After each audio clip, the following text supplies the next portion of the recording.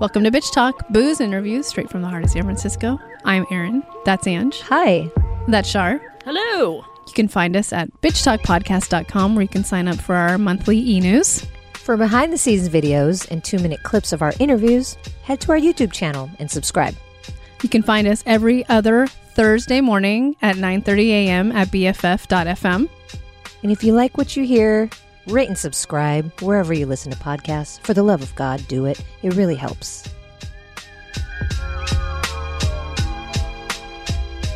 What's up, guys? Welcome to our final South by Southwest episode. We're bringing you Witch on Witch right now. We have 2 very different interviews with some really amazing women. First, we're going to hit you with musician Witch Prophet, and then we're going to talk about the film Witch Hunt with director and writer Elle Callahan. So light your candles, burn some sage, because we're about to get real witchy on your ass.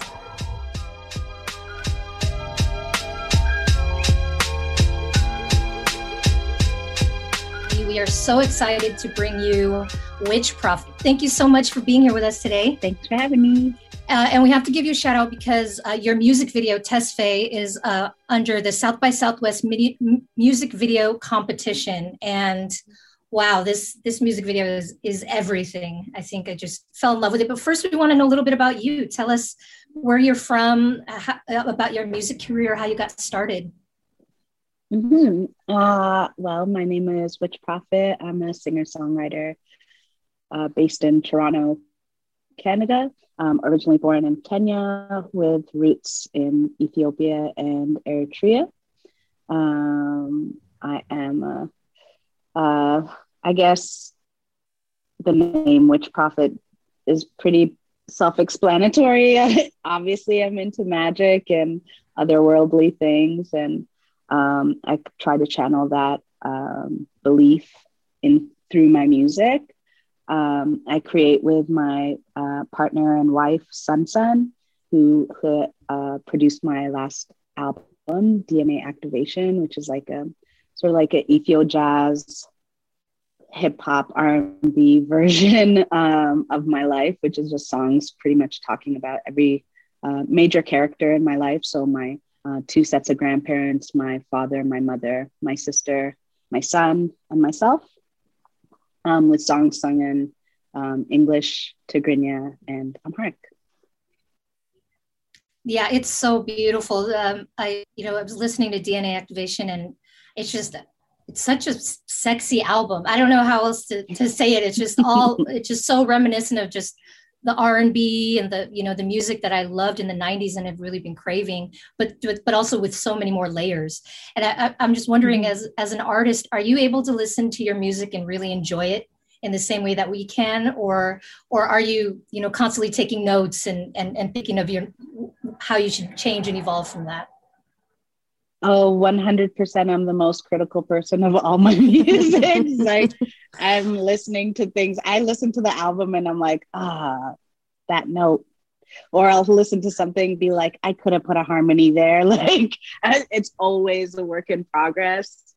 Even when it's already been released and nobody's asking for me to continue to work on it. But I'm just like, I gotta do something. Yeah, I'm pretty critical, but the good thing is that, again, like, I work with my wife and she's a good anchor to be like, hey man, look how far we've come, look how far you have to go still, and your sound is great, like, you gotta stop self-sabotaging. She's whispering from the other side of the room. Self-sabotage. Yes. Yeah, absolutely right. Well, it's perfection. It's such a beautiful album. So she's absolutely correct. Yeah, thank you. And you just touched a little bit on your name, Witch Prophet, but I don't know. I think Ange and we're a little bit witchy. We're not like, I'm not claiming to be a witch at all, but I want to know kind of your witch path and claiming it for yourself. Oh, well, I feel like first of all, I feel like everybody is a witch, and in the sense of, like, we all have the ability to tap into an otherworldly realm, to tap into ourselves and to use that energy that we find from those places to manifest things in this physical world. I think that everybody has the ability to do that. So that's really when I say like witch, that's what I'm thinking of, not necessarily like what most people think of when they think of witch. But really it's just the ability to control the world around you, to help you without harming others. And I think that everybody has the ability to do that. But with me specifically, I grew up like reading lots of books and being kind of a nerd where I would, I had friends, but I was always kind of like the nerdy one out of all the group of friends. And I just remember like, I think the first time I went into like an occult shop in Toronto, I must have been like 12 or something on my way to school. And I just kind of like stumbled in and was like, what is this store? And saw their like candles and like different things for like, they had like a money bath, which is just, it literally was just like salt for your bath, just green in a jar. But like the idea of like, this thing will make me get money if I pour it in my bath, just like having that experience and being like, wow, there's other things other than church, because that's how I grew up, like in a very religious Christian family. My grandfather on my father's side was a pastor. My uncle were pastors. Like I grew up in the church. And so it's like the opposite of where everybody else was expecting me to go. And I think also it was because I'm really into dreams. I've always had super clear, very lucid dreams. And I never had an outlet to talk about that. Like you don't talk about dreams at church. Like, even like the idea of a vision, it's like, you can't say that unless you are like godly of some sort. Like who would believe a 10 or 11-year-old person was having a vision through their dreams and being like, I just had this dream and it came true, So the occult shop and that other realm of that other world that I kind of stumbled into really opened my eyes to be like, wow, the church is not necessarily my direction. I believe in a string of truth that connects all religions together. But then I also think that there's a lot of other stuff all around to confuse people and to mislead them. But with the name Witch Prophet, actually my friend Latasha, who's a rapper based in LA, I would give her readings and she would always respond with like, thanks, Witch Prophet lady. And I was like, Witch Prophet lady? Like, I kind of like that, but I don't like the lady. I was like, the lady part's kind of weird. Like, but I like Witch Prophet because I was going by Ayo Leilani before. And then I was like, actually, this makes more sense to like who I am, like who I actually am as a person, not just who I am as a musician. So I connected the two worlds together, I guess. That's great. Oh yeah, I know. We could just talk about that. It's so interesting. I love it. But your music is deeply rooted. Your culture is deeply rooted within your music. And this song, I want to get into Tesfaye about your grandfather. I just want to hear stories about your grandfather. He sounds like a wonderful human being. And can you talk about making this music video? Because it was so beautiful, really, really impactful for me. So the song I wrote for my grandfather on my mother's side. So he had a very interesting life. He started off as a sheep herder, very poor sheep herder in northern Ethiopia and the Tigray region of Ethiopia, which right now is actually under really horrible civil war that's going on. I won't go into that, but I will send you some links that people can, if they do want to donate or find out about it, they can go in that direction. Because I think, it's a horrible humanitarian crisis that's happening. But he was born and raised in the Tigray region and as a sheep herder, and then became a politician. And then, got married and had 5 daughters, and my grandmother passed away while giving birth to one of my aunts, I guess. And so he ended up raising all of the kids. And he was a man who was really proud and who believed that education came first. And even though, you know, raising 5 women in Ethiopia in the 1960s, you would think that his focus would be, you know, the ideals of like what a woman is supposed to be, cook and clean, like don't talk back, don't be too educated, you know.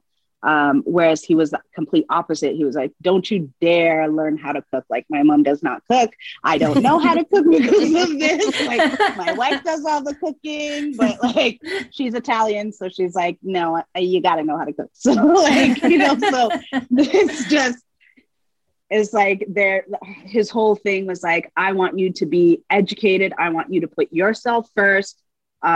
It's not about men. It's not about cooking. It's not even about beauty and ego. It's about being able to sustain your life and take care of your family, right? And so obviously somebody who grew up dirt poor would recognize the value of education and being able to push yourself forward with using that. So my mother and her sisters were incredibly privileged and very lucky to be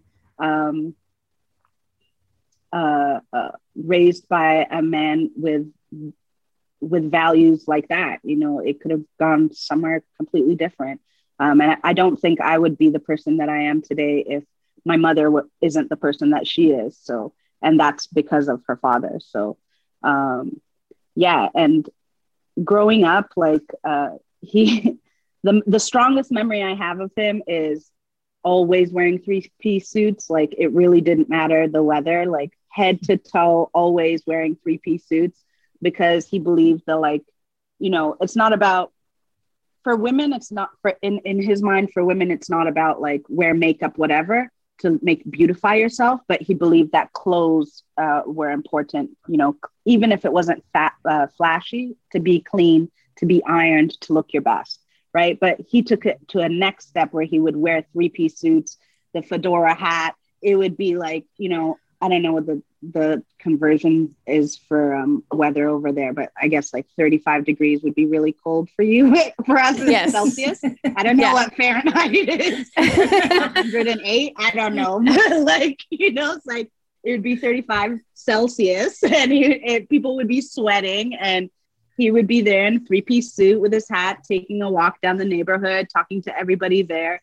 You know, he was able to travel the world and see so much and learn so much, and brought that swag back with him every time he came to visit us in Toronto. And then even eventually when he moved to Canada, he shined all the time. And so, but he was also a very secretive guy. So like, I learned the most about him after his passing. You know, he kept a lot of secrets, or he was a private person, is a better way to say it. So I learned the most about him when he passed away. But when I was trying to think about what is my connection with him, not through my mom's memory, it's my connection is seeing how he's raised his daughters, the effects of that through me, and also his suits, and knowing to like dress your best always don't step out of the house unless you dress your best. And that just means, you know, feeling your absolute best, like suited up, like head to toe, feeling fine, you know. Yes. Yeah. And this video is a part of South by Southwest music video competition. And I wanted to know about the choreography and the actual storyline in the video is beautiful. I loved so much of that video. Yeah, it's my favorite video. It made me cry when I watched it. I was like, oh my God. Yeah. Yes. Same. Yeah. Leah Lemix is the director, and she actually just hit me up on Instagram one day and was like, hey, I like your stuff. I'd love to do a video for you. And I was like, that's fantastic. I have no money for this video that you would like to do. And she was like, it doesn't matter. I just want to do it. Will you trust me to do it? And so I was like, sure. Like I took a look at her reel and was like, yeah, like you seem legit. And then we talked back and forth, and I told her the stories of my grandfather, and she came up with the whole story idea to get these young actresses, but they're not even acting. They're telling their true stories of their fathers. And this dancer, Olivia, and Josh, the choreographer, they did that dance together. So Olivia and Josh is her dance teacher. So they're not actually related, but they're family friends. So they were able to do this choreographed dance together through the lockdown that was happening in Ontario, which is the province that Toronto's in. So during the lockdown, they just worked together. I guess they must have been doing it through Zoom. And I was just so amazed at the dance skill. I was like, this is amazing. But so the storyline is that it's sort of like a documentary / video. So the beginning part is just, talking about the influence of father figures, specifically Black father figures, because that's something that's not really highlighted in the media in a positive light. So we were like, I think this is a good idea to have these girls talk about their fathers. And then also to showcase so you see a Black father, doing their daughter's hair, making sure her dress looks nice, going out and having an intimate moment where you're sharing quality time together. I'm going to cry. I'm such a baby. So it's just so sweet. It's so beautiful. Yeah. Yeah. But like, but it really was like the idea was to be able to showcase this and to show that it's a natural thing that happens. Not everybody's family, like definitely not my father. Like that's why this is about my grandfather. but it is something that happens, and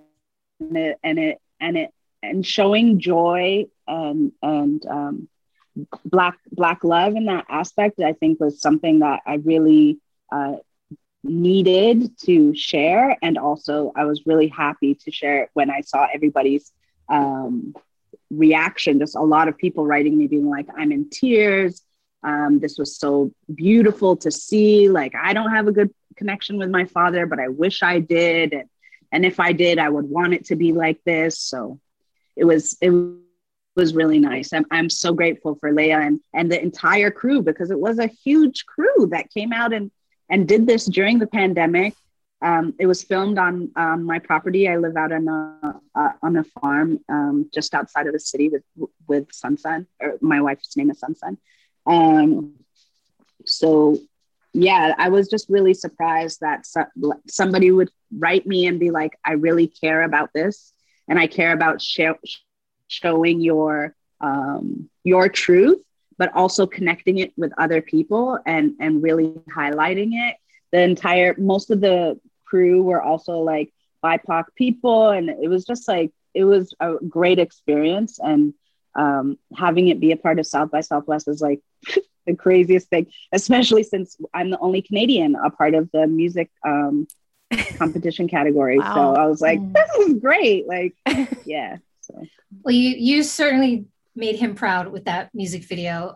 And we have to go, unfortunately, but I wanted to quickly talk about your label, your music label, Heart Lake Records. Mm-hmm. I love the work that you're doing, the music that you're elevating. So can you just tell our listeners about Heart Lake? Yeah, so Heart Lake Records is a label that I co-founded with myself and my wife, Sunsun. We support and uplift LGBT two-spirited BIPOC artists, women, non-binary artists, as well as allies. Specifically, our more focus is on R&B, hip hop, and soul, but we really just want to uplift and help everybody. Really, the idea of the label is to break down the blueprint of how to become a successful artist for the artists that we work with. So we're not the type of label that will just be like, we'll help you and not tell you what we're doing. We're showing you everything that we're doing, and you're involved in the process so that you learn while being a part of something, because just being signed means nothing. Like if you get dropped, you start at zero all over again. So we really believe in sharing resources and knowledge with community. Amazing. Well, thank you so much. We are so grateful to South by Southwest for introducing your music to us. Again, we've been talking to Elle Leilani, aka Witch Prophet. So thank you so much and congratulations. Thanks for having me.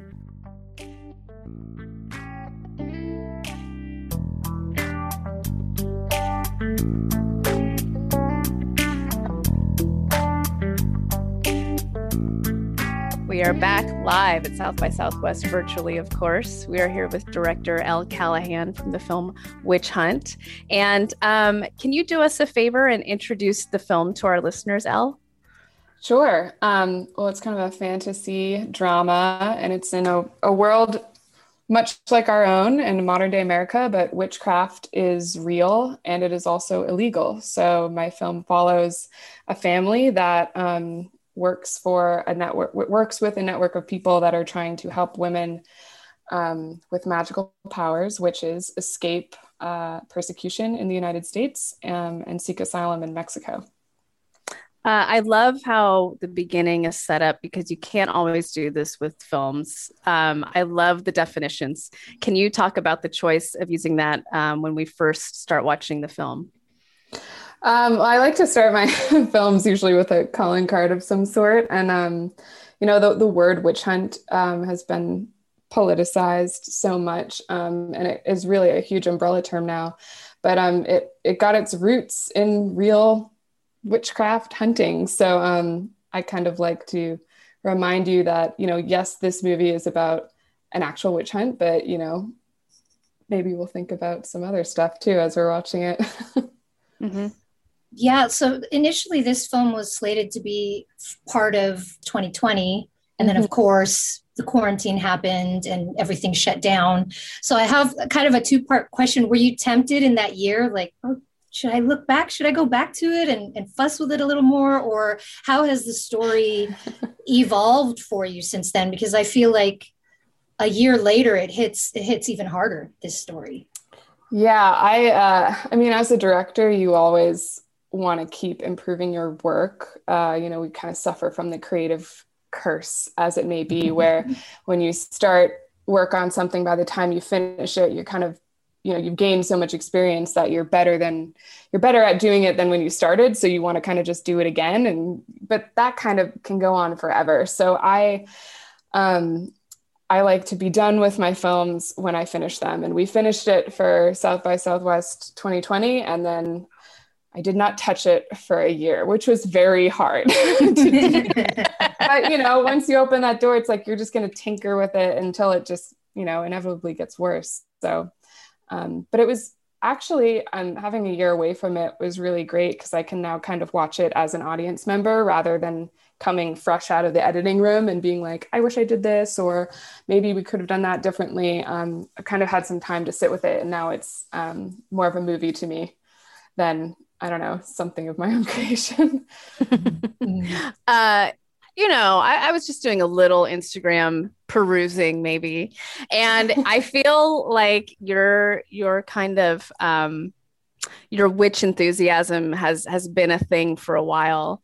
And I wondered if this story has just kind of been there and maybe you've been working on it for years, or it was just like, okay, I'm going to do this. Well, I mean, I've been a woman in the horror genre for a while, and there aren't many female monsters out there, and so usually I just get looped in with witches, and so I've just kind of grown to love them. I also grew up in New England, and Salem was right nearby, so it was kind of something that was really ingrained in my upbringing, was that kind of history. And, I mean, witches are just powerful women, whether that be a woman who's educated or, you know, living outside of the constraints of her religion, or owning property, or just living longer than people think she should live. You know, the term is kind of used for any type of woman that has power. And I just like that, you know, and I really enjoy that now today, like the term, like we're kind of taking back witchcraft. Now it's like seen as like a kind of artsy, crystally good thing, at least out in California it is. Right. So I enjoy that, and I really wanted to make a film about it, and I needed to get it out of my system.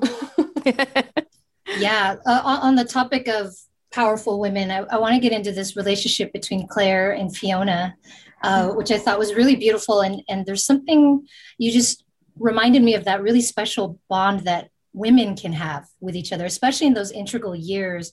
Like I can think back to friendships, you know, in the junior high school, and, you know, they're so much deeper than, I don't want to say sexual, but maybe that was intentional as well, to have a little bit of that too. But it's just, there's an intimacy there that you have with your friends, especially that in those ages where you're still figuring everything out. Can you talk about creating that relationship between the two of them, and sort of just that gray area? Mm-hmm. Well, it was really important to me to write a relationship between two high school aged girls that may have started off a little abrasive, but that then moved into one of empathy and understanding, because all of my relationships with other women that started in those years were so supportive and just like loving. But growing up, when I would see those kind of relationships portrayed on screen, it was always girls tearing each other down. And it frustrated me. And I felt like the representation of those kind of like relationships on screen for girls wasn't accurate. And so when I was writing, I wanted to, you know, Claire has her friends that can be kind of bullies, but, you know, when you really get to the meat of it, like her relationship with Fiona is, you know, really what I think true female friendship is. And I think we should, you know, promote that in our stories, and not the old ways of bitchy girls. Mm-hmm. And speaking of casting, I was watching the film and I had to text Ange right away, because I'm like, oh my God, one of your witches is Ashley Bell. We've had her on the podcast talking about her film Love and Bananas a few years ago. So let's talk about casting. And I want to talk about how you casted Claire as well. But it was fun to see someone that we've already had on the show that is actually also a director. Yeah. So casting wise, it was basically like, I like to find actors that share a passion for the project, you know, because otherwise it's not going to be fun. If it's just a job, then it's just going to be a movie, you know, it's not going to be an experience. And Gideon and Abby both were so enthralled with the script, and also had such a connection to kind of witchcraft in general. Gideon is very entrenched in that kind of culture, and she's very knowledgeable about it. And Abby, you know, had just gotten off of Sabrina. So it was kind of, you know, made to be. And they both had such a firm grasp on their characters, and had, you know, new ideas, and really wanted to bring themselves to the roles. So it was kind of, you know, it just all fell into place. And I've been big fans of their work. So I was really happy when they responded to the script.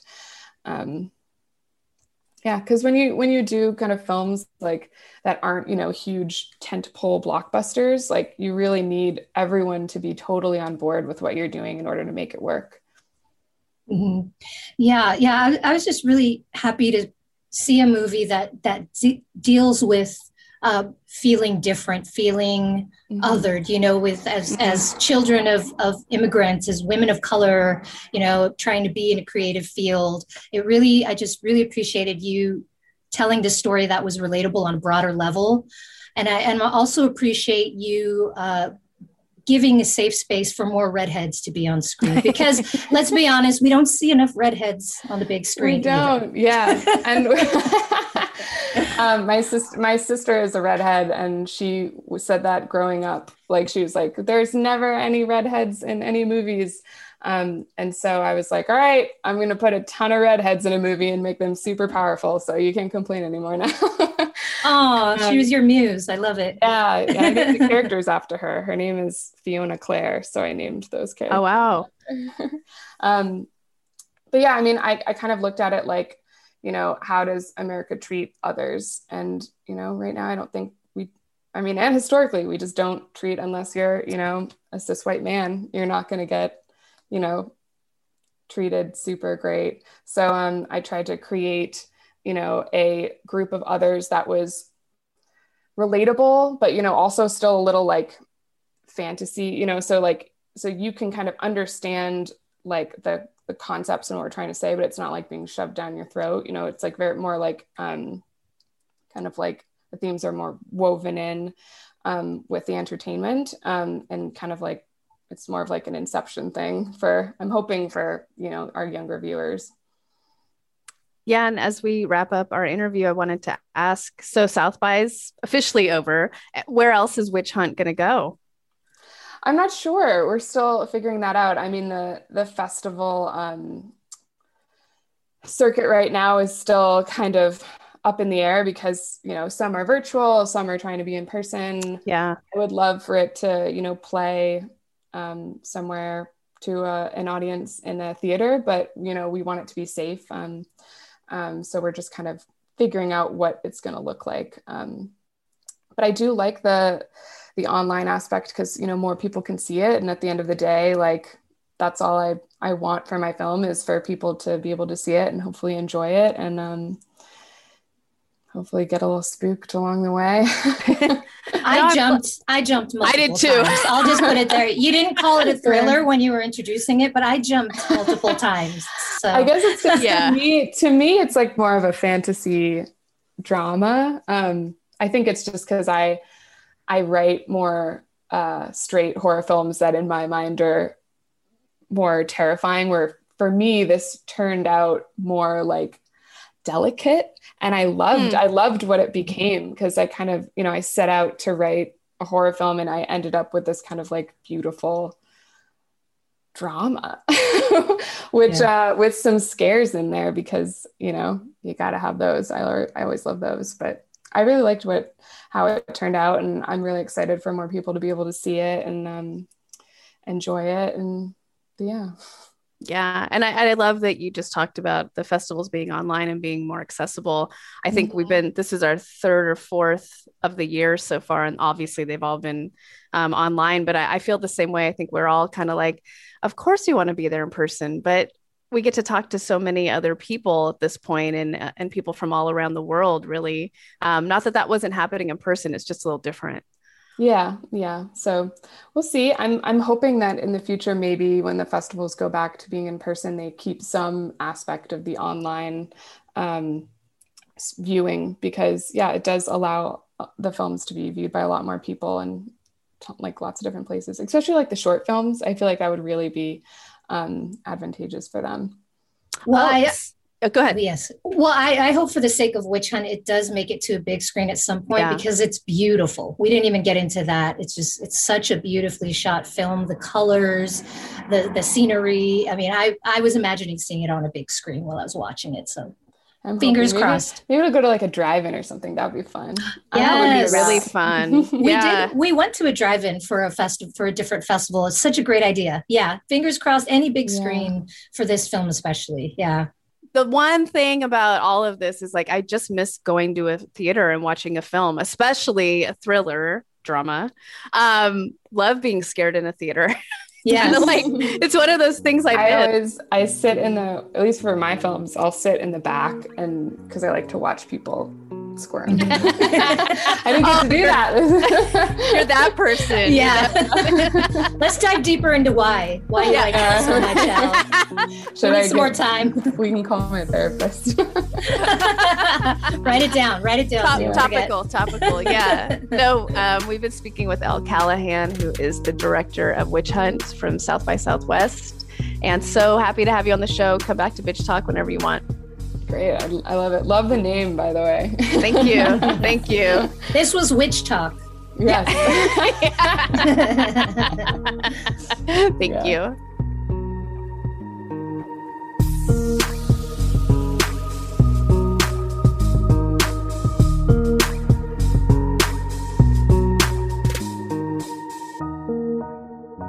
If you like what you hear, rate and subscribe wherever you listen to podcasts. For more information about us, you can head to bitchtalkpodcast.com. This podcast is created, hosted, and executive produced by Aaron Lim. My co-host is Angela Tabora, aka Captain Party. The show's edited by producer Shar.